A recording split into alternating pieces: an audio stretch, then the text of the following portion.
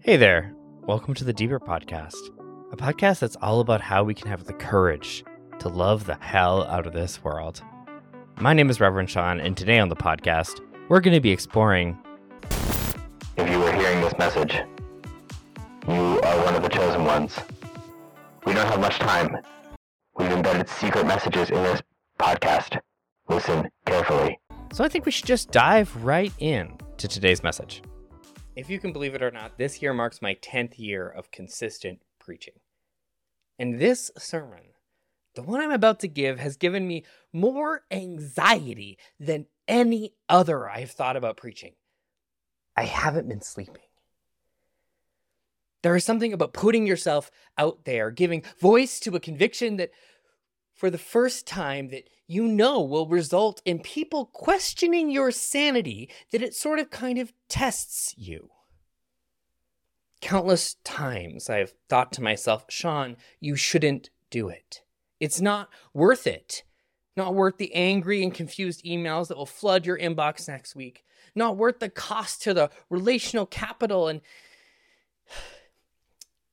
But even when my resolve wavers, this deep conviction grounds me in my truth. There are times when it's okay to agree to disagree, but this is not one of them. Like we do sometimes at Foothills, I'm going to deliver this sermon in 2 parts. And if you're not with me in part 1, then just you wait until part 2. Okay. Deep breath. During my recent sabbatical, I had an odd realization. A realization of a sensation that has been present with me my entire life. And because in our tradition, we place as a primary source our experience as a source of revelation, when it came to my consciousness, I realized that it must be important. So what was this all-important revelation? It was that I've never trusted birds. Like, trusted them in here or here. And I know what you're thinking. It's their eyes, right? Those beady black holes of judgment. And you'd be right. But there's more. Their calls, what some people call bird songs, are repetitive, derivative, and just a tad condescending. They sit up in the trees mocking us like a swarm of middle schoolers, chattering to their friends. Look at them, they say. Look how they are stuck to the ground. Look how smushed their beaks are. Let's all start chattering right now. Who cares if it's early in the morning? I'm being serious here. If it was just their eyes and their calls, I might be able to get over it. But it's not. When we go outside, we're surrounded. Birds are everywhere. Birds in the trees, birds in the grass, raptors circling up high. Geese, which I read somewhere are evolutionarily related to velociraptors, they invade our parks. The other day, I was stuck in a 10-minute traffic jam because geese were lazily strolling across the road like they owned the place. And we're just supposed to accept this avian invasion? Just put up with it? Act like it's not weird? They poop on everything. Cars, they poop on them. Houses, they poop on those. The perfect picnic spot, there's poop there. Sometimes they even poop on you. Now, I know what some of you are thinking. Sean, I know you're onto something, but what concerns you most about birds? Well, thanks for asking, firstly. What compels me to devote our sacred hour to the topic, the case against birds, is a deep ethical imperative to expose one of the open secrets that I think we've all experienced, but no one is willing to talk about it. But I refuse to stand in the shadows any longer, and this is what we do here at Foothills. We do hard things. We tell hard truths. So here we go. I was talking to a friend on the phone about this feeling, this distrust of birds that I had this summer, and he said to me, very serious, you should trust that feeling because birds aren't real. I sort of blinked, kind of in shock, like, birds aren't real? And then the call disconnected. What did he mean? How could birds not be real? And that's when I started researching. I started with Rachel Carson, the famous conservationist who broke into public awareness how DDT and pesticides were killing birds by the millions. And as I dug deeper, I realized that Rachel Carson, she only got it half right. Yes, DDT was killing the birds, but it wasn't unintentional. The birds were being deliberately killed by the CIA. Now, stay with me. I know it sounds absurd, but it also sort of makes sense, right? This is the CIA, after all. The unhinged government agency responsible for political coups the world over. If they needed to eliminate birds, they could, and they did. It was the 1950s. America was locked in our battle against the Red Scare. Anti-communism was sweeping the nation. The CIA was ramping up their domestic surveillance programs to fight communist infiltration. They were putting audio and video recording devices in key cities. But it was Allen Dulles, the first civilian director of the CIA. His team ran into a limitation. You see, people move, and recording devices didn't. Soviet spies were instructed to not meet in one place for a long time, often taking long walks with their informants. So what's an obvious solution? Birds. Birds move. So they got to work. According to various websites, while surveillance technology was in its infancy at the time, teams at the CIA began experiments with attaching recording devices. First, just audio onto 100 birds in the DC metro area. The program was unsuccessful only because the birds were resistant to being caught after they completed their recording missions. But this barrier didn't stop the CIA, no. For they realized they had stumbled on the right mechanism in airborne surveillance, but the wrong delivery, relying on flesh and blood birds. So what if they made mechanical birds? Well, according to various sources, the CIA contracted Boeing to design mechanical birds that could pass for real creatures. Real creatures that could be inserted into public spaces. Real creatures, or robot drones, that could have the recordings easily retrieved. I mean, it's crazy, right? Government drone birds, but also, this is the CIA we're talking about. You could start small. A few prototypes, say. Take the form of common DC birds, rock pigeons, house sparrows, the downy woodpecker. Pigeons could gather together to amplify their recording capacity in large public squares and plazas. House sparrows, ubiquitous in suburban neighborhoods, could surveil the same residential communities unnoticed. It was the woodpeckers, I think, that were a stroke of genius. How do we find birds that could intentionally sabotage or implant additional recording devices? Peck, peck, peck. Now, once the initial prototypes were tested in real-life situations, they could begin the replacement. And so as Carson started to notice the birds disappearing, they began their substitutions, gradually murdering billions of birds and launching the largest foul domestic surveillance program the world has ever seen until they invented Facebook. So, to recap, the government murdered all the birds and replaced them with drones. Birds aren't real. Now you may be thinking, this is way too far-fetched, but think about it. There's always been that bird that seemed a little too interested in you. Birds are also seemingly drawn to power lines, a convenient mechanism to recharge their nanobatteries. Birds migrate, a convenient time to swap out the new and the old models. I think the last thing that I need to say is that it's also a little suspicious that there is this cult around birds. This is where the mind games go really deep. I mean, how many of you like birds? How many of you go bird watching? How many of you have a favorite bird? The other week, I asked on Facebook if people had a favorite bird, and within minutes, hundreds of people had responded, which seemed suspicious because my other Facebook posts never resulted in such a robust response. This is bigger than the big bird lobby. It has to be. It wouldn't surprise me if we found out that the government invested in starting bird watching clubs around the country.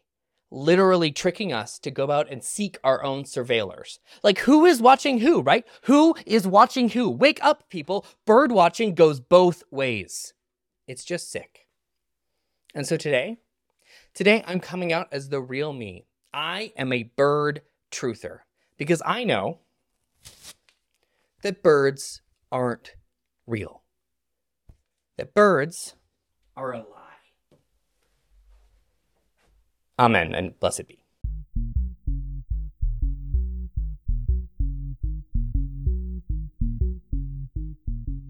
There is a story about the Chinese monk Bodai, a quasi-historical figure in Buddhism, otherwise known as the Laughing Buddha.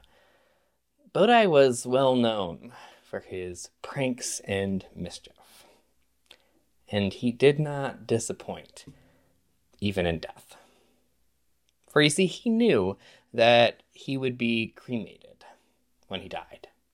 And so as he was dying, he stuffed his pockets with gunpowder and fireworks, so that when his followers gathered around this funeral pyre, ready to honor his transition from this life back into the wheel of samsara, or maybe to escape it altogether, they would be, well, amazed, shocked, surprised even, and hopefully burst into fits of laughter as his corpse exploded on the pyre at his own funeral.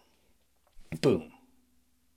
I mean, talk about going out with a bang. I love that story. Because too often we, especially white folks, are unwittingly drafted into the cult of over-seriousness. Assuming that because life is precious, important, serious, and sacred, that the only response is stoic, reserved, rigid, reverent in a very serious way. Life is serious. But we don't have to be.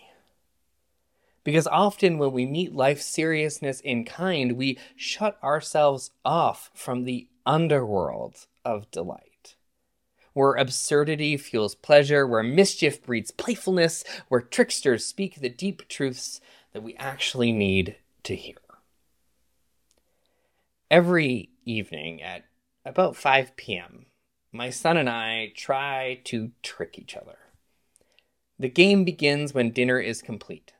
One of us makes a move, concocting a distraction, at times mundane, at times alluring. Sometimes it's simple as, I think someone's knocking at the back door.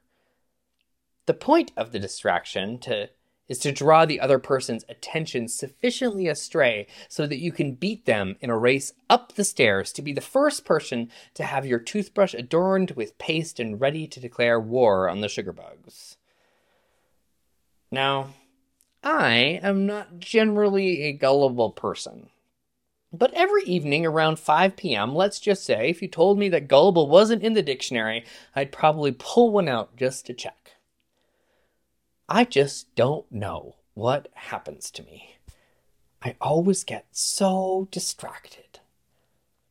What I do know is that when we added a little pinch of mischief into the little things, we stop fighting and start playing, turning a repetitive and relatively boring task into the nexus of trickery and delight, and our teeth get brushed. My favorite part of this cat and mouse game we play every evening is the loud cackle that Aiden releases when he's tricked me, a cackle of joyful trickery, pure and simple.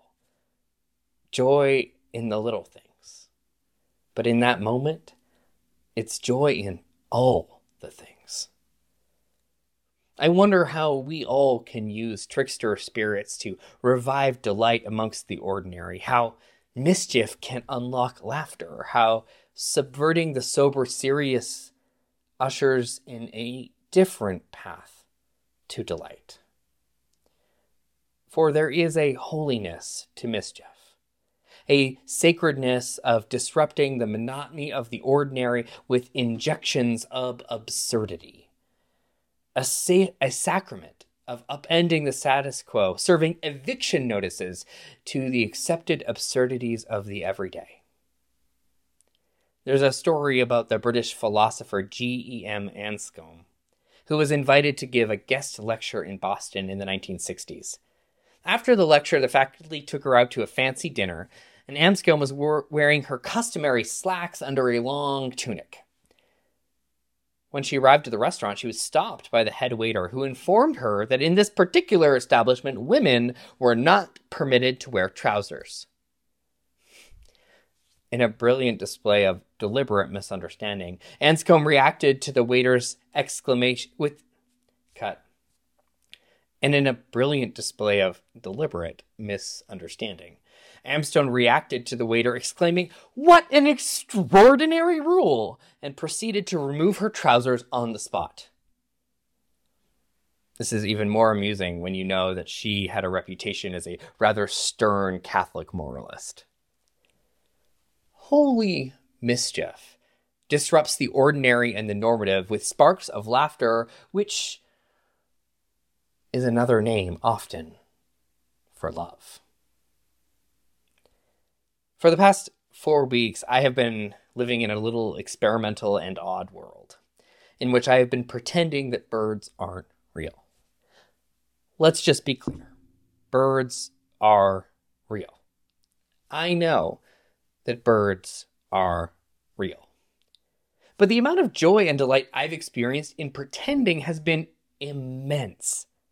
Being on the inside of such an extensive and ridiculous joke has filled me with an unending supply of delight. When someone mentions a bird, I have just been muttering under my breath, well, birds aren't real. Birds aren't real. I've been posting cryptic posts on Facebook about having never really trusted birds. Sort of fake information about geese being descended from velociraptors. Questioning whether or not other people feel like birds are just watching them. The number of people who have come up to me and started conversations about my feelings about birds is in the dozens. And each time, because I knew I was preaching this sermon, I had to stop my face from breaking and giving up the joke. It's hard to explain logically, because the delight is derived from the realm of the absurd, from the mischievousness, from subversiveness.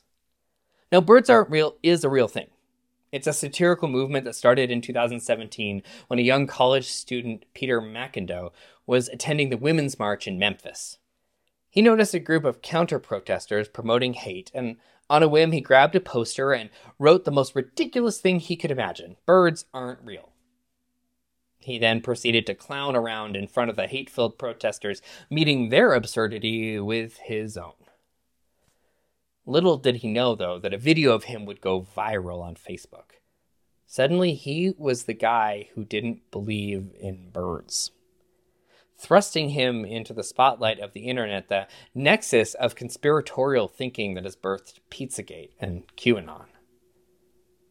We live in a time when we are primed to distrust, to both ridicule the guy with the "birds aren't real" sign, but also because we've lived through enough that we constantly question ourselves. Like, am I missing something? Is someone pulling the wool over my eyes? Are birds not actually real? There is a madness that comes with facing this reality, Peter explained. And a lot of people feel the madness and don't really have a way to express it. The viral moment brought attention and exposed the possibility for something greater, and Peter and a few of his friends dove in. What if they started a satirical conspiracy theory, a, quote, mirror to what everyone was feeling, part coping and therapeutic, part social commentary? This started a 5-year deep social experiment, with chapters sprouting across the country, rallies in dozens of cities, and Peter became his character, never publicly breaking from his belief, even in media interviews, that birds were not real, that they've been replaced by drones. He drew inspiration from the type of thinking that was common in his sheltered, conservative, evangelical homeschooling upbringing. But the question you might be asking is, why would anyone want to be a part of a movement like this? In an interview with the New York Times, Peter reflected, "I've come to look at it just like a real symptom of a greater sickness in our society, that there is a void of meaning in a lot of ways, and people are reaching just desperately for any community." Now, no one shows up at a Birds Aren't Real rally believing that birds aren't real.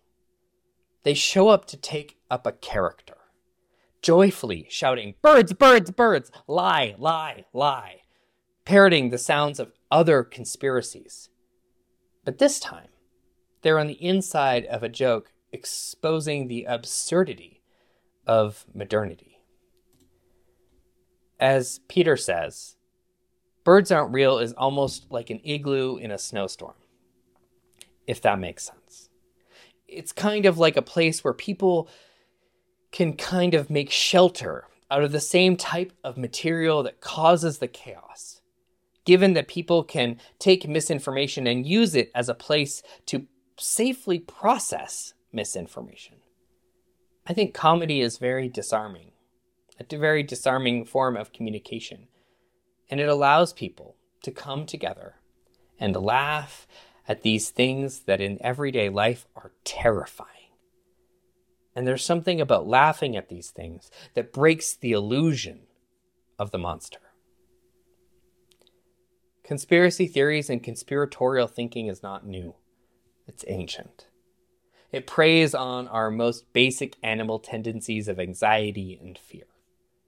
What I noticed as I steeped myself in the world of Birds Aren't Real, I noticed the ways that conspiracies play into feelings of isolation, vulnerability, how they use twisted logic that may convince you for a moment, and that's enough to draw you in to belonging. You go from being a victim to being a hero.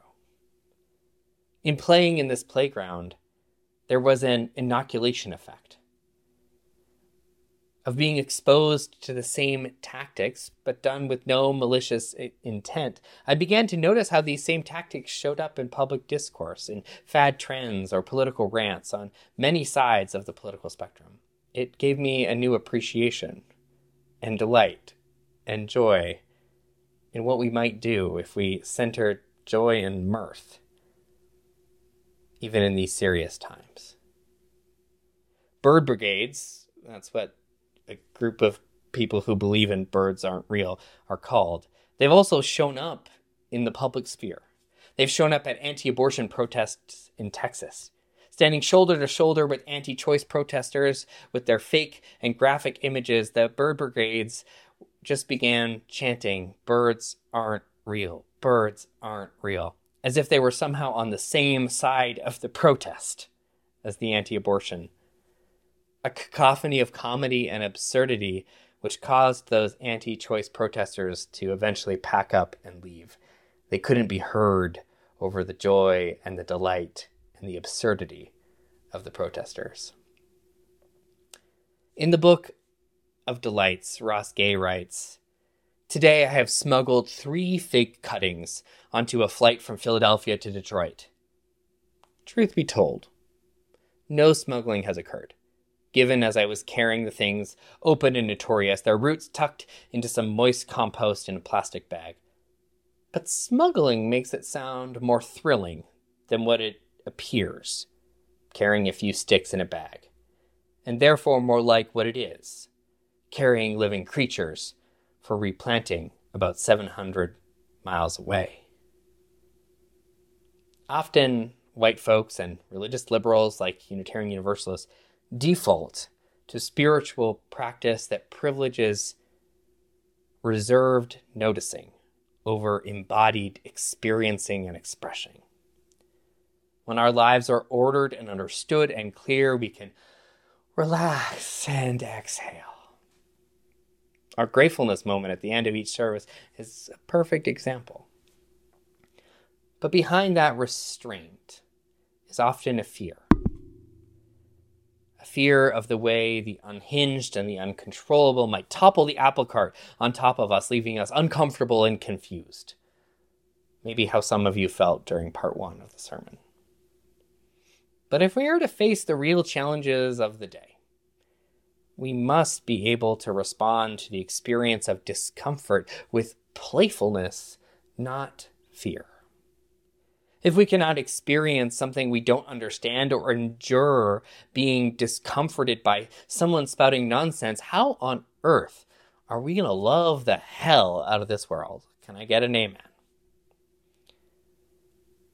We got to be spacious enough to unclench, to stop assuming that white-knuckling our way through life is the morally superior path, or mistaking tidiness with godliness. Trickster Teachers, Holy Mischief, invites us into an underworld of delight accessible everywhere when we add just a little twinkle and a little holy mischief to our lives. Let's make it so. Amen.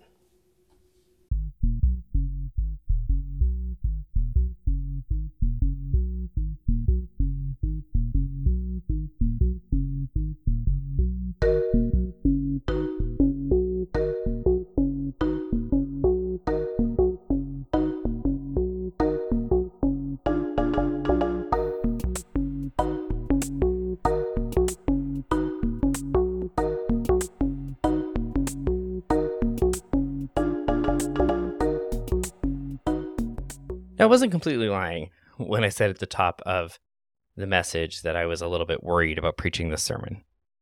But it wasn't because I was worried that some people would actually think by the end of it that I didn't believe in birds or that I was some conspiracy nut job. I was worried because of the nature of the conversation, the nature of what we were going to do in worship, which was going to be not serious. It was going to be kind of silly, kind of ridiculous, definitely satirical.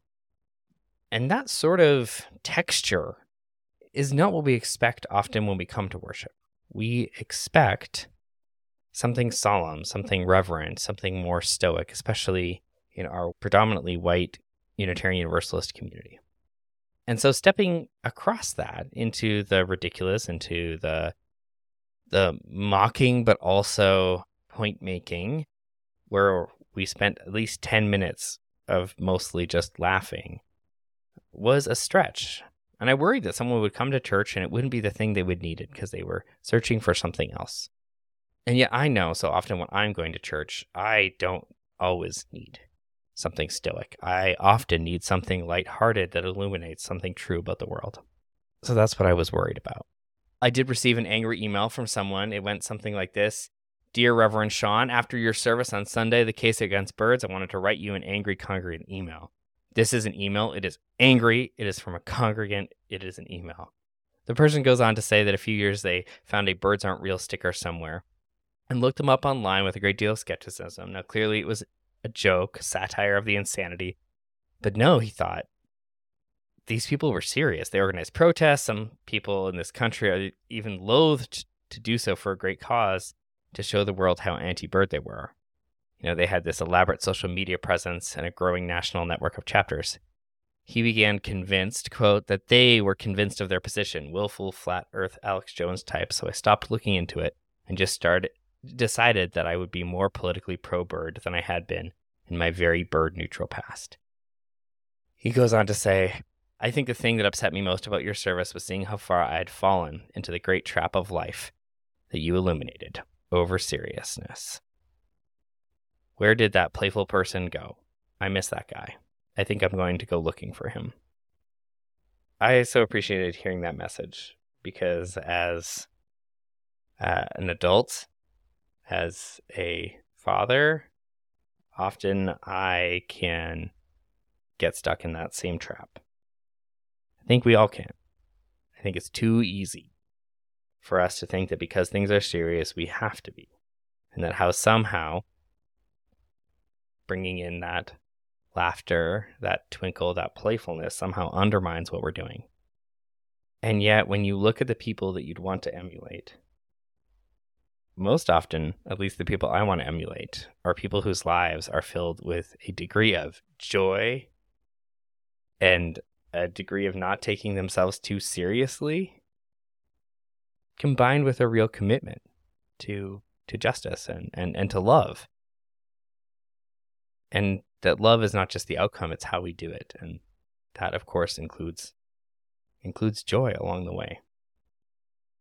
And that it's not something we can put off. It's actually fundamental to find it in the little things. Because the little things are what come together to create the big things. Not only in our hearts, but in the world around us. I've so been enjoying this series that we've been doing, The Little Things. And I hope you stick around for next week, when we're going to be exploring what does it mean to be going into a holidays, to be going into all of the chaos and the family dynamics or the aloneness potentially that might ensure, and what are some skills that we can use to remember in the little things to find delight, to find connection, to find love. So I hope you'll tune back in next week. As always, it's such a pleasure to get to come to you in this way, wherever you are, whether you're on your commute, doing some chores, maybe you're listening to this because you're in a small group that's going to be talking about this soon. However you're connected in, we're so grateful. We are able to do this because of people like you who support us financially. If you are not one of those people, we'd still love you to become a Courageous Love activist. You can do that by going to foothillsuu.org/courageouslove. When you become a Courageous Love activist, you're making a financial commitment to supporting who we are right now in the world. And by doing that, we are able to keep putting on shows like this, keep bringing our message of be more gay, of unleashing courageous love, of everyone is worthy of love and belonging, that no one is illegal, that there should be sanctuary everywhere. We can bring these messages to more and more people, inviting them into this movement for love that we are called to be a part of. So thanks for listening, and thanks for being a part of it.